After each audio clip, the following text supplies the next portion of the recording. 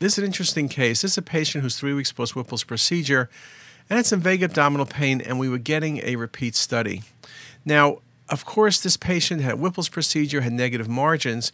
Now, could this be liver metastasis, tumor recurrence? I mean, that's what you have to always think about in a patient who's had surgery, but that doesn't make any sense. It was negative margins, liver looked great at surgery.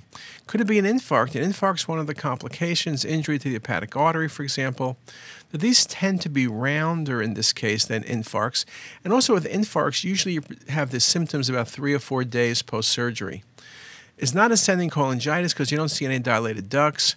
This was a case of multiple abscesses. You know, with abscesses, you often get a cluster sign.